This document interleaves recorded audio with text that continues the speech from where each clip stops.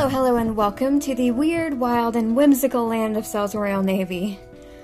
You all haven't heard that intro in a minute. I'm sorry that I haven't done the Aragonian this week. I couldn't think of anything to talk about. Until today, of course. But I will do it next week. I just didn't have the energy yesterday, and you'll understand why in a minute. Now, I would like to say, before I get started, if you are very religious and don't believe in things like psychics, reincarnation, alternate universes, things like that, this may not be the episode for you, because it is going to touch on topics that may be controversial to some people. Now, the reason I bring this up is I have been interested in quite a while, actually, in finding out who I was in past lives. I wanted a past life regression, and what I got was more like a psychic reading. Basically, what this woman did was she tuned in my energy and accessed what's called the Akashic Records. And I think what that is a record of everything that has ever been said or thought or done. So she could kind of see my past lives like a movie, she said. I will admit I was a little skeptical, especially because it took like 3 days for us to actually talk. Life kept getting in the way, but I thought, oh god, she's making excuses. She's gonna take my money and run. But she didn't. Jules, if you hear this, I apologize. You probably already knew that I thought that, but yeah. I'm sorry, and I was wrong. I will readily admit I was wrong. I was actually really nervous when I first got on the phone with her. First of all, because it was the first time that I'd ever, voice-to-voice spoken to her. And second of all, because I had never done anything even remotely close to this. The closest thing I've ever had to any kind of psychic reading or past life regression is going to see one of those supposed fortune tellers at Halloween attractions that just spout off facts about your sign. Which, I mean, say what you want about astrology, but, I could look up Scorpio on the internet and find out everything that, So this was a completely new area of experience for me, and new things scare me. So I was very anxious, but it didn't take me long to kind of settle into a routine. But anyway, God, where do I begin? Well, okay, let me start by comparing the procedure of mine to the procedure of Oshkex. He's the only one I know of that's ever gotten a past life regression, and in his PLR therapist basically asked him to take his brain back in time, and back and back and back. And he never said this officially, but I think the theory is that, you go back far enough and your soul will kind of take over and access those early memories that either your brain was too young to hold on to or that belonged to past lives. So it was more like he was in a trance.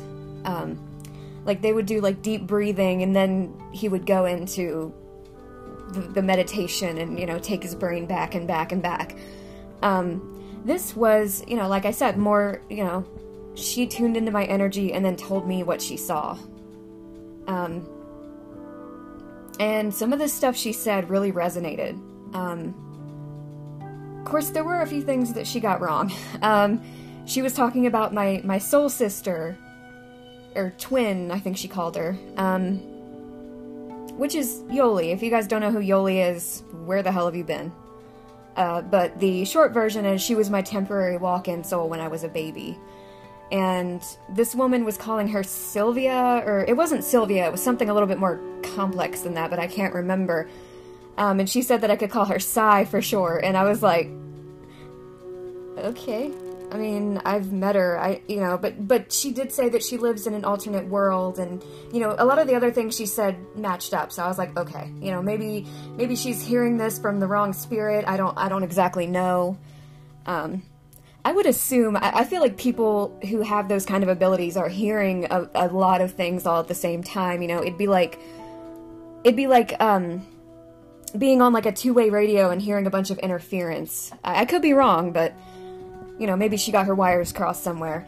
But my most recent past life was in Louisiana. I was a singer. My name was Rosemary, or Ro for short.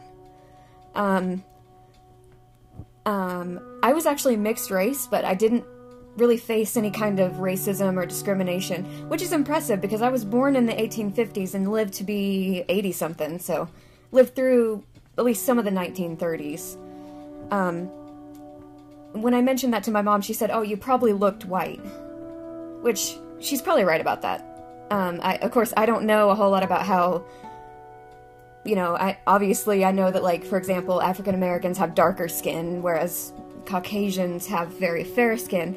But I believe that if you're mixed race, you can go either way. You can end up with the darker skin or the light skin. And I also married a white man. He was actually very, like, respectful to his servants, from what she was saying. Like, after the Emancipation Proclamation, a lot of his slaves actually became paid servants, and he treated them well. I outlived him, which I think she said that he was a bit older than me. I can't remember exactly how much older she said he was. But I was very, like, she used the word flamboyant, which I love that word, by the way. I had a really big personality, and men were actually intimidated by me because I didn't take shit from anyone. And if I said no, it meant no. And I was like, hey, that kind of sounds like me in this life. Very feminist. If someone ever tells me to get back in the kitchen, I'm like, well, fine, that's where they keep the knives. And that actually fits with some of the sort of, like, flashes and glimpses that I've gotten, and some of the stuff that I have sort of, you know, gathered. Like, you know, in this life, I've always had, sorry, a liking for Southern-style cooking, like, chicken and dumplings, sweet tea, peaches, and I've always found the Southern accent to be very, like, soothing and familiar.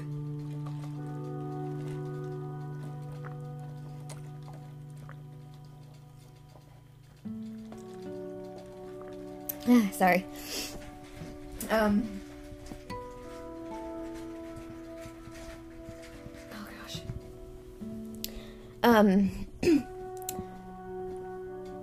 And I remember, like, 2 days before, well, maybe it was a little more than 2 days, I can't remember. But a little while before my reading with her, Ashkek and I were talking, and we're pretty sure that we intersected in at least one of our past incarnations. He was a kitten, I was a person, and I was an old lady, and,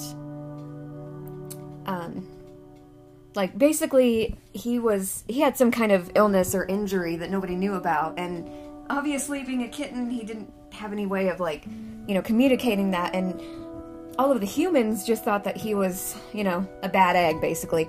But there was this one old lady that actually showed him kindness, and I remember when he first told me that story, I just had this thought, like, oh my god, was I that old lady? And the timing fits, because he said that happened somewhere between, like, 1910 and 1920. So I would have been, you know, somewhere between, like, 60 and 75, I'd say. And he did say that the lady in question had a very thick Southern accent, and I even remember asking him, you know, do you remember if this lady was black or white? And he's like, half and half, maybe. And that was completely, like, you know, on the money, pretty much. And I have had, like I said, I have had flashes of that life. Jazz music sounds very familiar. Excuse me. Now, she was saying that my singing style was more operatic, but especially in, like, the early, you know, the 1910s, 1920s, like, obviously jazz was a big thing, especially in Louisiana, so I totally get why that rings so, like, why that rings so familiar in my head. I don't know if I told you guys about this, but I actually had a moment in my history class. It was in my junior year, and we were learning about the stock market in the 1920s. And we were watching one of those educational videos, and they played a clip of this woman singing. And it's not like I was half asleep. I wasn't completely, like, fully alert. I was kind of zoned out because I was in school. What do you expect? But I wasn't out of it enough that I should have had a half dream, so to speak. But as this woman was singing in the video, I got this flash of me standing on a boardwalk on a hot day. And it was like a still image, but captured with all of my senses. And, you know, we've pretty much come to the conclusion that that was me as Rosemary, or Ro. I also was a Celtic, or a Druid priestess, which is cool because I've always found things like that fascinating. Like, Celtic music I've always loved it.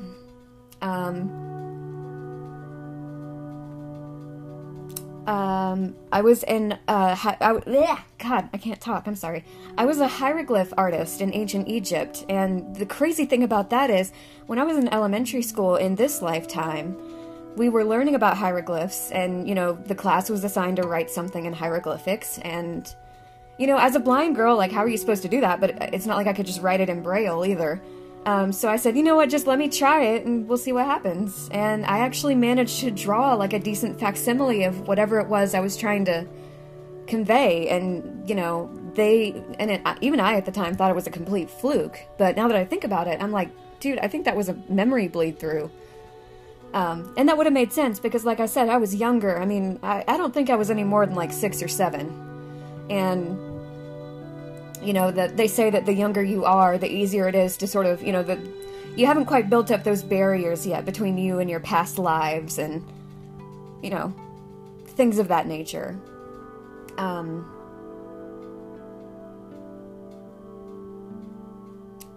I lived in India in one lifetime, and I had a friend who, we weren't related, but he was like an older brother to me. Jules thought that this was Steve, or Ashkek, sorry. But Ashkek says he can't remember it. So I'm guessing that it was another soul that was close to me that she just mistook for Ashkek, I'm not sure. But his uncle was a holy man, and he would come and get me and take me to this holy man, and we would just sit and listen to him for hours. And she was saying, I believe her exact words were, "You were a little sponge. Like, everything I heard, I absorbed." And sometimes, you know, because this holy man was like, you know, had a lot of status, they would put him up on this litter thing and carry him instead of him walking.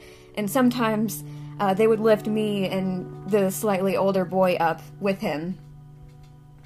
I also had a life in Germany. She said it was like on the border of Germany and Czechoslovakia, I think. And this same soul was actually my older brother. He was 8 years my senior. We were, he was the oldest out of 11, and I was the youngest girl. And he was very, like, protective of me.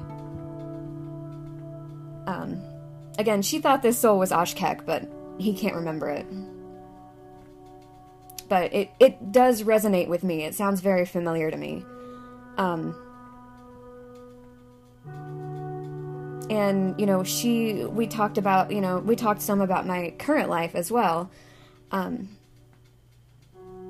Like, she mentioned my interest in writing, which I had not said a word to her about. So, like, there's no way that she should have known, you know, that's kind of how I knew that she was legit.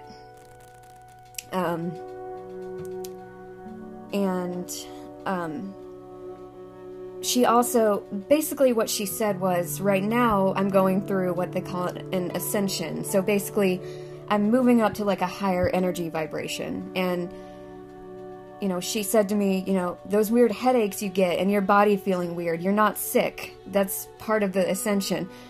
And the crazy thing is, the past couple of days, I actually had woken up feeling kind of, not really sick, but just kind of icky. Just not good. Just something was off, but I couldn't figure out what. So when she said that, I literally was like, oh my gosh. And it makes sense because I've also been receiving a lot more, you know, what she called nudges from the universe and, you know, past life recall and stuff. And she said that that's going to be happening more and more. and she encouraged me to tune into that, which I was like, well, I've already started doing that. Yeah.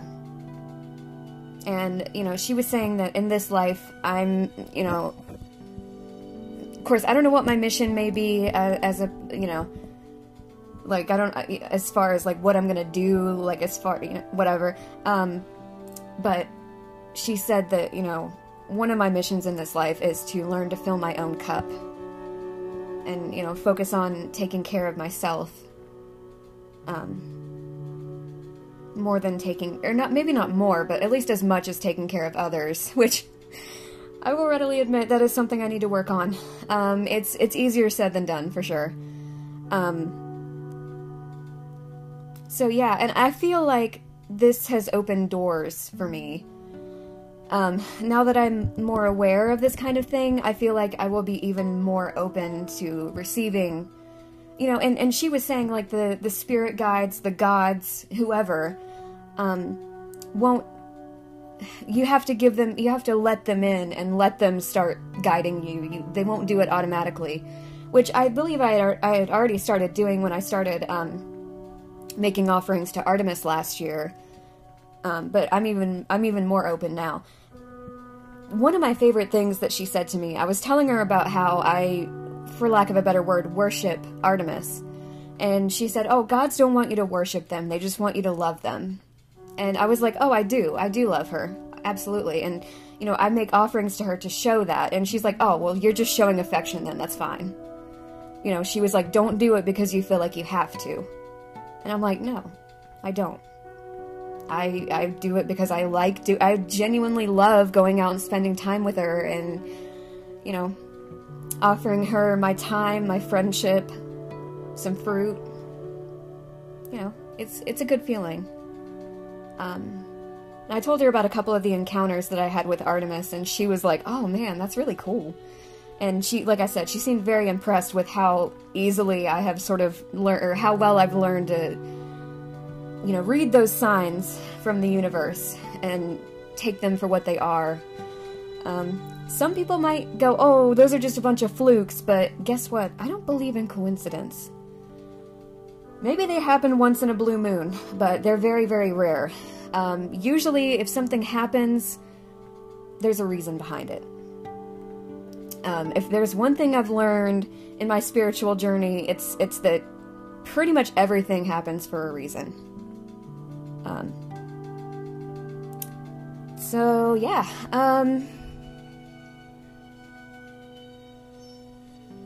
I don't know that I will get a reading or anything like that again, because it was a lot to take in.